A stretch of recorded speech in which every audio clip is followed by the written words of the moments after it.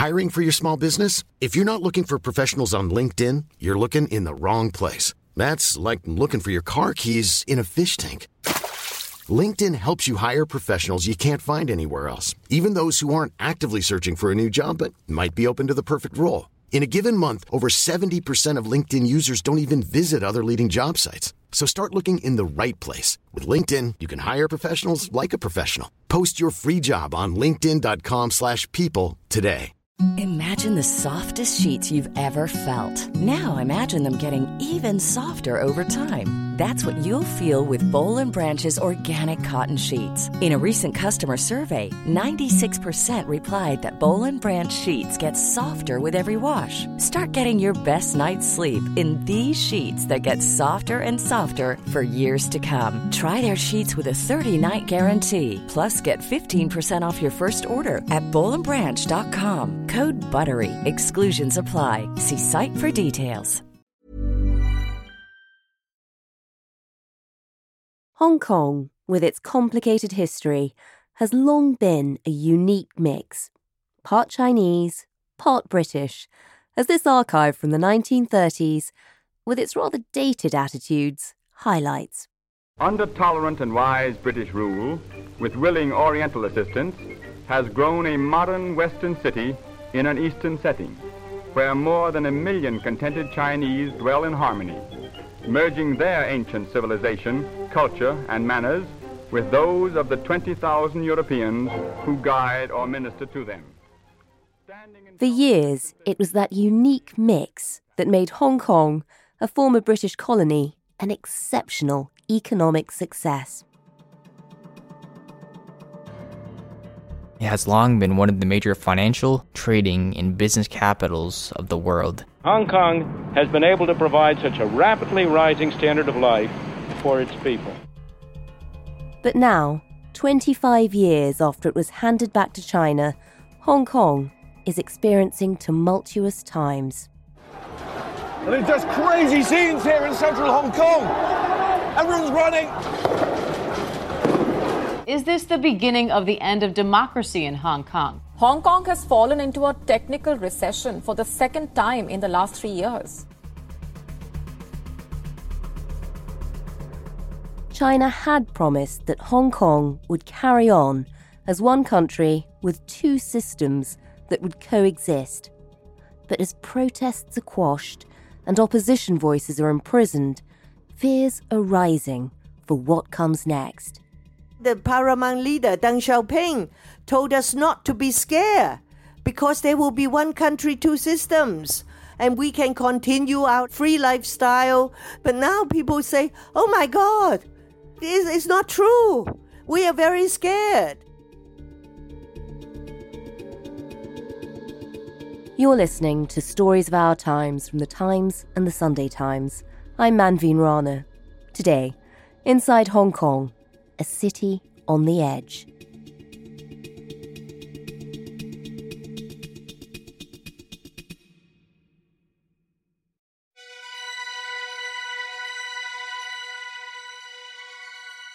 COVID is still a huge thing over there, and it's like winding your watch back because you arrive, you do a lateral flow test immediately, and then you're straight into a COVID taxi. Your baggage gets sprayed down before it goes in the back of the car. And then you're off in a slightly clapped out old car driven by a guy in scrubs. That's Oliver Shah, associate editor of The Sunday Times, and he's just got back from Hong Kong. It's pretty spectacular to drive in because you see skyscrapers rising up out of the greenery. It's very beautiful, that contrast of the tropical lushness and then this high-tech, futuristic cityscape. Packed streets, very busy, very hot, still quite exhilarating despite all the problems it currently has, because you have the combination of the Cantonese energy, the street life, the wet markets, people scaling fish with knives and chainmail gloves. You have all these kind of slightly old world things. Then you have the big glass towers. It's still a very beautiful, high impact place to visit. And Oliver, what's life like there now? There are no traffic jams, which is very unusual. The price of taxi licenses has tumbled, which is a key indicator. Lots of places have shut down, lots of popular streets are pockmarked with closed restaurants, closed bars. But there's still people living very nice lives in the Hong Kong Club, the China Club, these rarefied Mayfair-style private members clubs, and they still earn good money, they go to good restaurants. And that almost exists pretty separate from the lives most Hong Kongers lead. You know, it's a very congested city, most expensive city in the world for housing. So there are big social issues besides the crackdown on civil rights and the COVID restrictions that have crimped things so much. When you were sort of speaking to expats who were there, what were they saying? I mean, talk us through, in particular, I know you went out on some boats. Talk us through, what was their attitude to Hong Kong?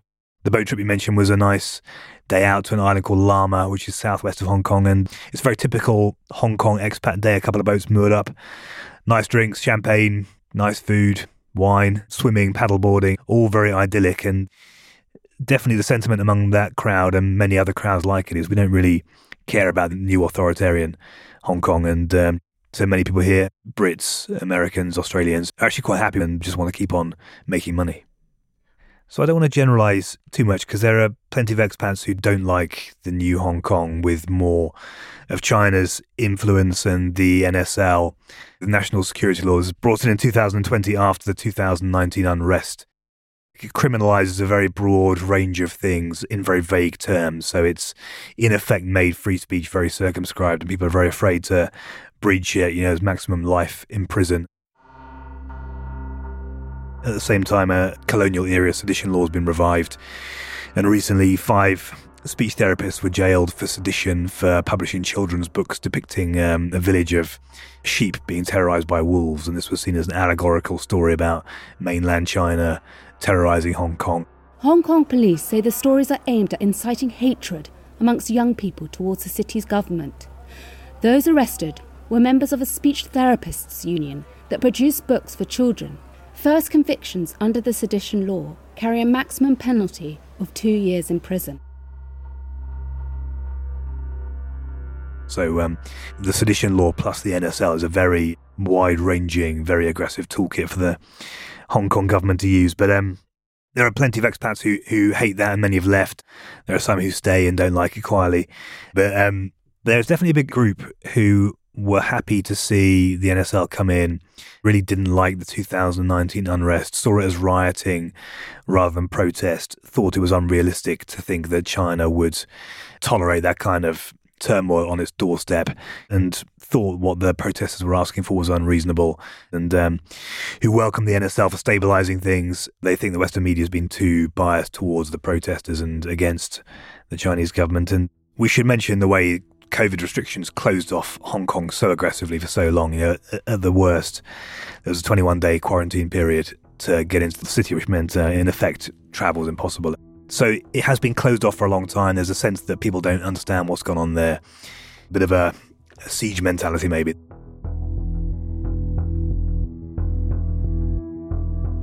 Take us back a step and just remind us a bit about Hong Kong and the sort of odd position it's inhabited for more than a century.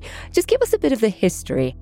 We shouldn't forget the Brits rolling the Opium Wars, selling huge amounts of opium into China, and led to several treaties in which Hong Kong was gradually seized by the Brits. 1840 or 1841, I think, the first one, and it was gradually expanded in 3 treaties which China came to call the unequal treaties, and the view was that the Brits twisted China's arm behind its back and took the original Hong Kong island, then took the Kowloon side, going towards the mainland, and then 99 years before the 97 handover, bought a big chunk of China, basically. Most of the new territories, the big landmass that joins up with Shenzhen and the mainland, on a 99-year lease. And so, as the lease expiry came into view in the late 70s, China made very clear, we want the whole thing back. So it had to be returned. Remind us of that moment in 1997 when it happened.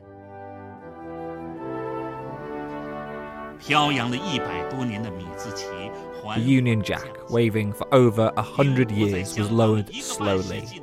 Britain's colonial regime in Hong Kong, lasting for 1.5 centuries, was ended. Deng Xiaoping made very clear that China wanted Hong Kong back. he reassured Margaret Thatcher that stocks will still sizzle, horses will still run, dancers will still dance. He was setting the grounds for what became known as one country, two systems, this idea that Hong Kong could be part of China, but run in a very different way, squaring that circle of integrating a very vibrant capitalist entrepot with communist China. By entangling itself from Britain, Hong Kong became the first special administrative region of China. Special because the accession agreement allowed for at least 50 years Hong Kong to keep a certain autonomy, the city keeping its money, its own laws, its political system. It's this idea that China would respect the economic freedoms, the right to expression, free movement, the things that as a British colony, Hong Kong has had, although we should say they never had democracy. It was always a British colony with a governor appointed by Westminster. That's so interesting. So it's never really been democracy as we know it. Never, no. I mean, Hong Kong's never had a democracy. It's always been a strange experiment, hasn't it? Kind of benign autocracy under the Brits and increasingly less benign autocracy under China. So although they had that sense of grievance of this being a lopsided agreement 100 years before, they had seen the benefits of Britain being there. They had seen Hong Kong boom and presumably didn't want to lose all of that. Yeah, I mean, if you step back a minute, Hong Kong's one of the most phenomenal places in the world, isn't it? Almost 7,000 population when the Brits took it in 1840 or 1841. A city of 7 million now.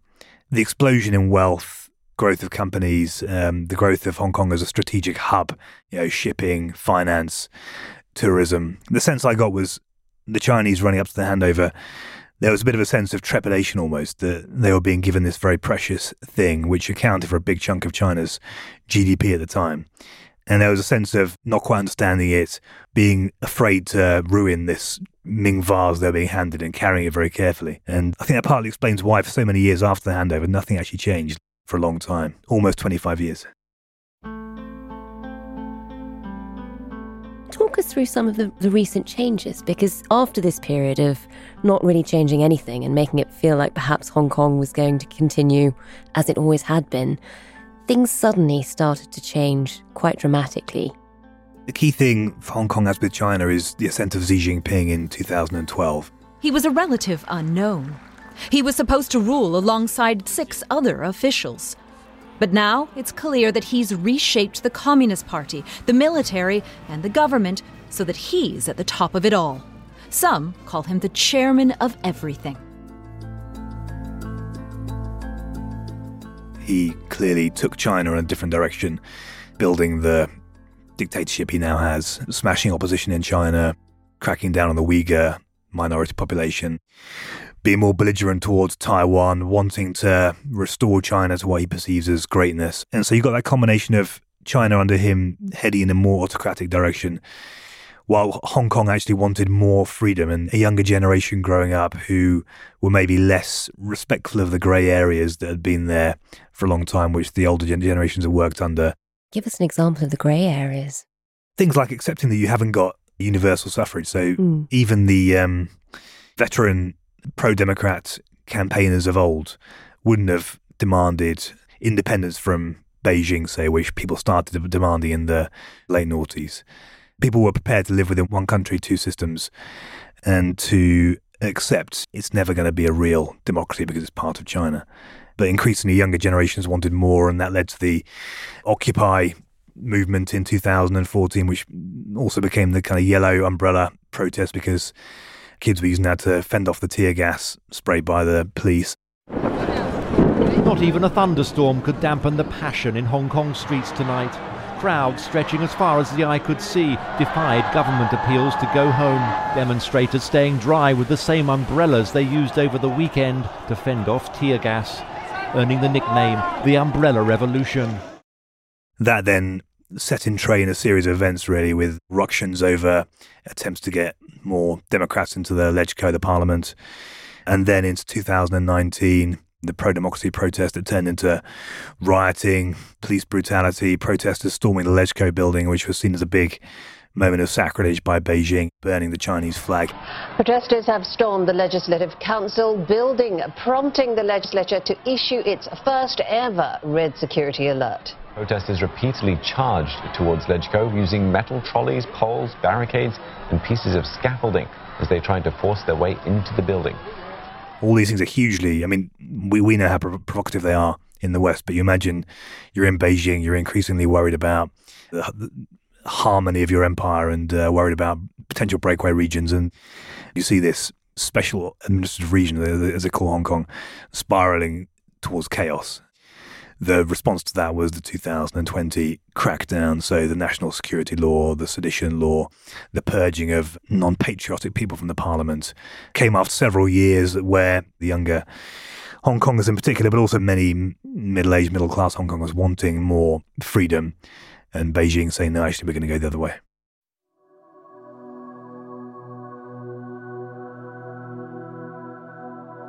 You mentioned the NSL, the National Security Law, which was brought in 2 years ago, and at the time, there were real fears that it would limit people's freedom. How much has it affected life in Hong Kong? The National Security Law basically applies to everyone. There have even been cases where China or Hong Kong have tried to claim the NSL applies to people in the UK or outside China and Hong Kong. So it's potentially hugely wide-ranging and criminalises acts of secession, unpatriotic statements, collusion with foreign powers, which can include journalists. It's a very broad piece of legislation. There's a case of, they're called the NSL 47 high-profile people on the democratic side of Hong Kong politics, arrested and facing prosecution and jail for trying to hold unofficial primaries to whittle down their list of democratic candidates ahead of an election. So the NSL has caught some big fish, but it is farcical, some of the cases in which the sedition law and NSL have been applied. So there was an old man playing a Hong Kong independence song on a 3-stringed instrument at a bus stop who was arrested, and the courts have been convulsed for months with his case over whether he's going to be prosecuted. There was a guy at the tribute to the Queen outside the British consulate playing the same song on a harmonica who was arrested.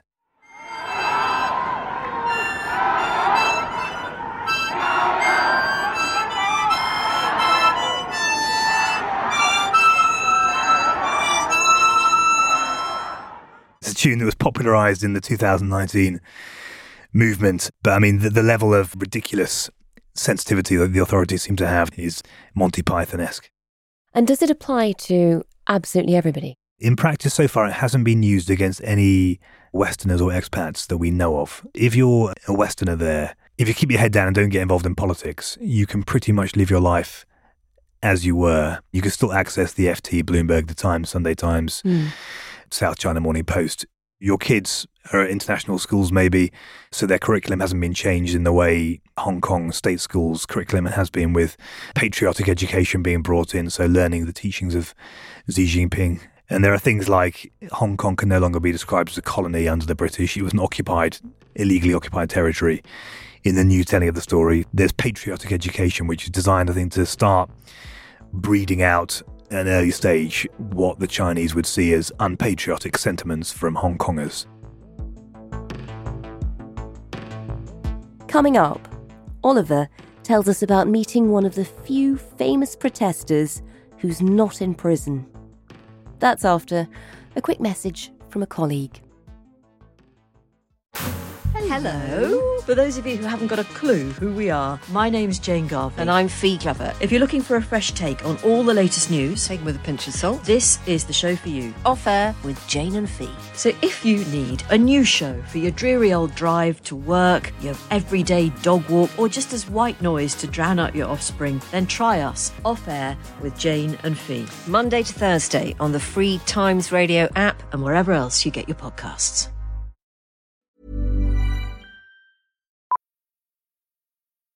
Millions of people have lost weight with personalized plans from Noom.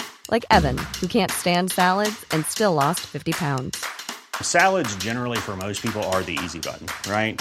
For me, that wasn't an option. I never really was a salad guy. That's just not who I am. But Noom worked for me. Get your personalized plan today at Noom.com. Real Noom user compensated to provide their story. In 4 weeks, the typical Noom user can expect to lose 1 to 2 pounds per week. Individual results may vary. Hiring for your small business? If you're not looking for professionals on LinkedIn, you're looking in the wrong place. That's like looking for your car keys in a fish tank.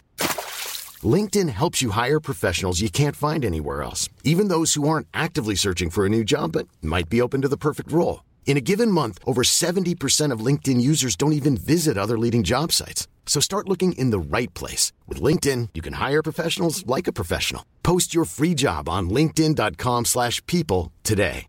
It's that time of the year. Your vacation is coming up. You can already hear the beach waves, feel the warm breeze, relax, and think about work.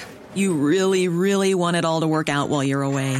Monday.com gives you and the team that peace of mind. When all work is on one platform and everyone's in sync, things just flow. Wherever you are, tap the banner to go to Monday.com.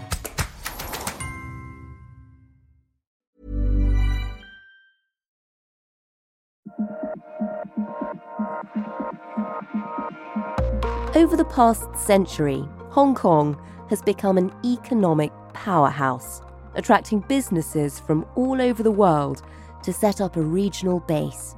New York, London, and Hong Kong are the three largest financial centers on the planet. Hong Kong has a GDP of $365 billion and has one of the highest per capita incomes in the world. Hong Kong has done very well for itself as a global middleman. Hong Kong plays the important role as China's portal for accessing international capital markets. The new national security law, the NSL, with its creeping powers, has had a huge impact on the lives of residents. But what effect is it having on the businesses in Hong Kong? HSBC and Standard Chartered and Jardine Matheson all attracted ire in the West for putting out statements supporting the NSL, saying this was a good thing. HSBC now has come out in support. Peter Wong, the CEO, says, "We reiterate that we respect and support laws and regulations that will enable Hong Kong to recover and rebuild the economy." They all want a quiet life from the Chinese government. In the case of HSBC, Chinese state media had warned it would lose all its clients if it didn't support the NSL. It's a delicate position for a global firm like HSBC, which generates half of its profits in Asia, much of that tied to China. So there was elements of thuggery in the background. I would say that this general increasing nationalism from China has affected business there. So one investment bank started hiring content moderators to check the Chinese language research its staff put out in case they offend sensibilities in China. One person at another bank who suggested moving the annual conference from Hong Kong to Singapore was fired. Was fired for suggesting it? For the temerity of suggesting moving it from Hong Kong being unpatriotic.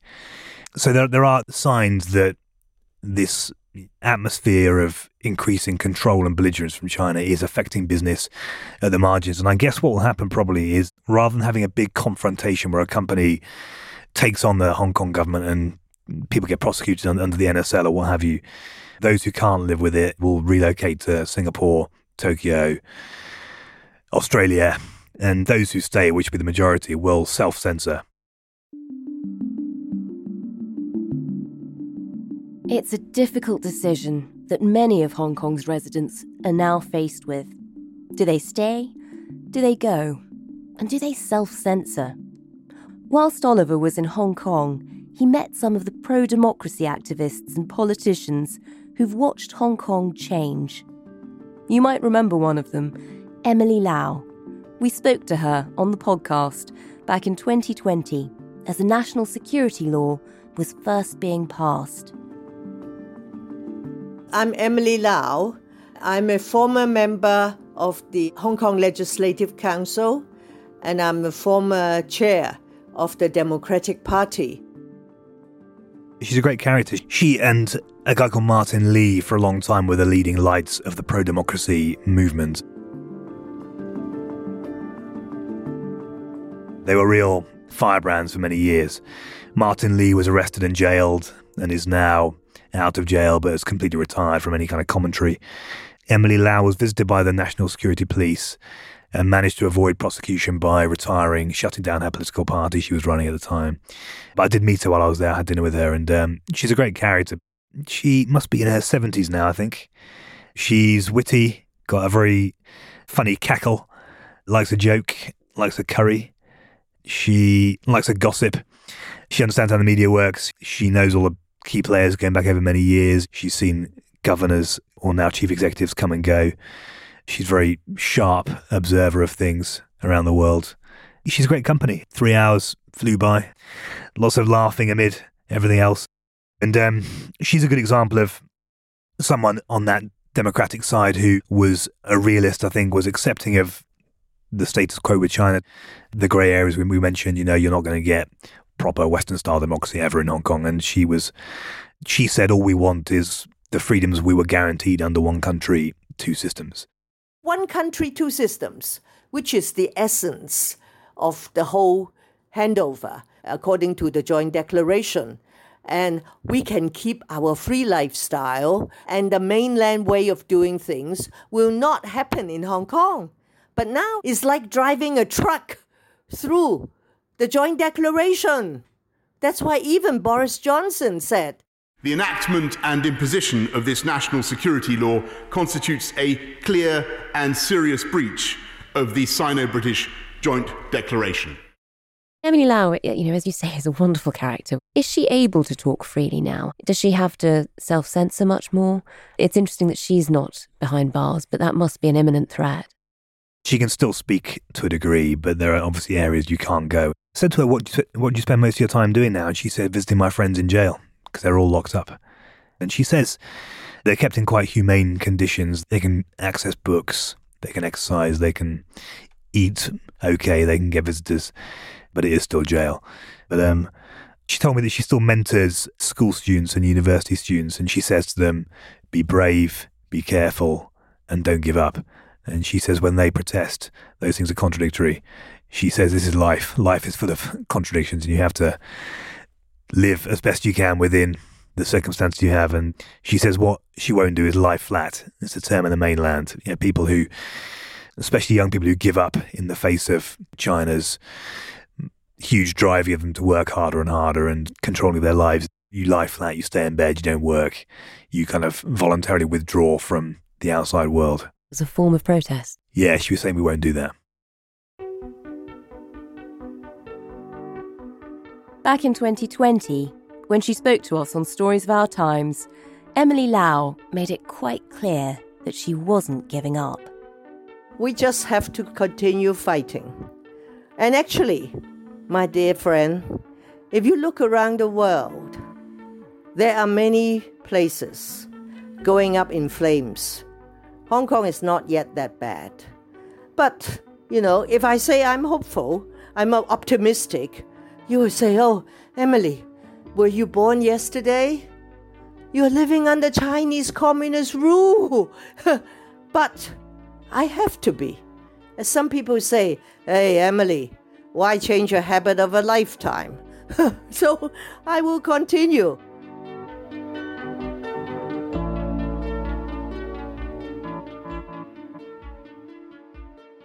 And officially, the one country, two systems policy was supposed to last until 2047. It sounds like it's already being eroded quite a lot, but what happens after 2047 if it's already being eroded now? How much do things change then?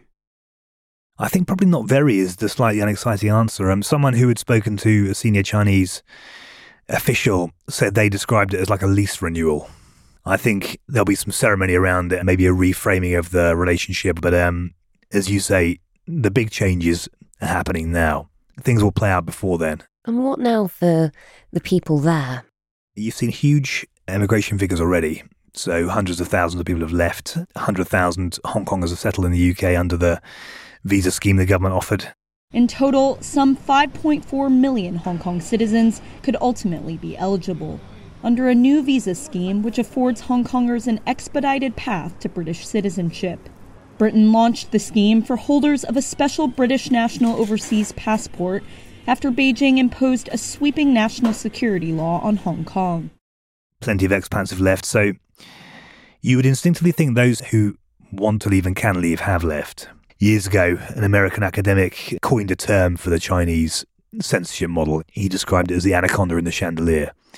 And this idea that this snake is always up there in the chandelier and it's only got to come down and strike people once in a while to instill fear in everyone. And then after a while, people start self-censoring because they want to preemptively avoid any anaconda interaction. So there's this thing in Hong Kong now of very strong self-censorship and people avoiding sensitive areas, especially if you're a foreign journalist who's in town for a short period of time. They're afraid to be seen colluding with a foreign power. But I went to the impromptu vigil that sprang up for the Queen because she died while I was there. And outside the British consulate, there were a load of flowers, shrines, pictures, candles, handwritten notes, cards, very moving tableau. And it struck you that 25 years since the Brits left, and there's still this immense cultural affinity with the UK in Hong Kong. And it had turned into a bit of a rare protest.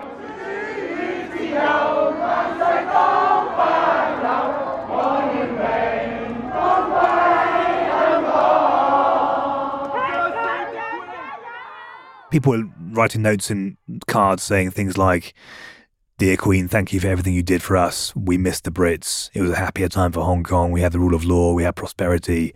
We had freedom. Now we're in darkness." Since I was born, I have always been under her reign until 1997. I used to see her a lot in our coins, in our stamps, on TV. We have a very distant relationship, but yet very familiar. And spoke to a few people in the queue, and it was striking the range of ages, actually, from kids who had no memory really of colonial times or the Queen, who still had this ideal in their head that it was a period of relative freedom and opportunity, to people who were in their 50s, 60s, who did remember it. And there was one guy, he said he lay in bed crying all night when he heard Hong Kong was going to be handed back to China because he knew it was going to change. And he said that in the past few years, his fears had finally come to pass. He said something like, China will never win. It will never be able to conquer Hong Kong in the way it wants to and assert this kind of cultural control. And I said, why? And he said, you've got an iPhone. And I said, yeah. And he said, would you go back to a Nokia? I imagine over time, tourism will come back to a degree. Business will come back to a degree. I think people who go there as tourists will be like tourists going to Dubai, where you can't do certain things, right?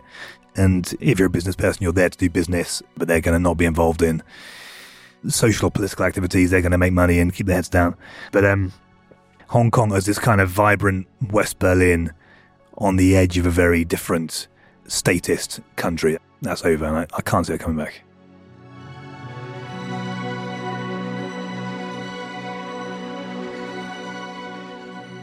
You've been listening to Stories of Our Times, a podcast brought to you thanks to the subscribers of The Times and The Sunday Times, with me, Manveen Rana, and my guest, Oliver Shah, Associate Editor at The Sunday Times. You can find all of Oliver's work at thetimes.co.uk with a subscription or in print on Sundays.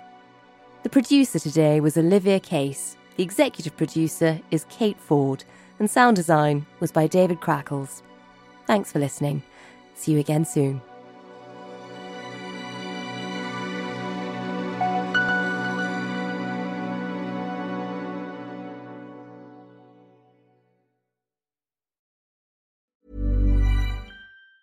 Even on a budget, quality is non-negotiable. That's why Quince is the place to score high-end essentials at 50 to 80% less than similar brands. Get your hands on buttery soft cashmere sweaters from just $60, Italian leather jackets, and so much more. And the best part about Quince, they exclusively partner with factories committed to safe, ethical, and responsible manufacturing. Elevate your style without the elevated price tag with Quince. Go to quince.com/upgrade for free shipping and 365-day returns.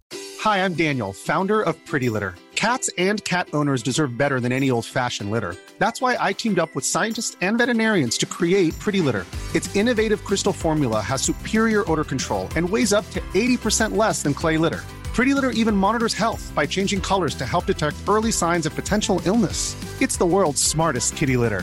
Go to prettylitter.com and use code ACAST for 20% off your first order and a free cat toy. Terms and conditions apply. See site for details.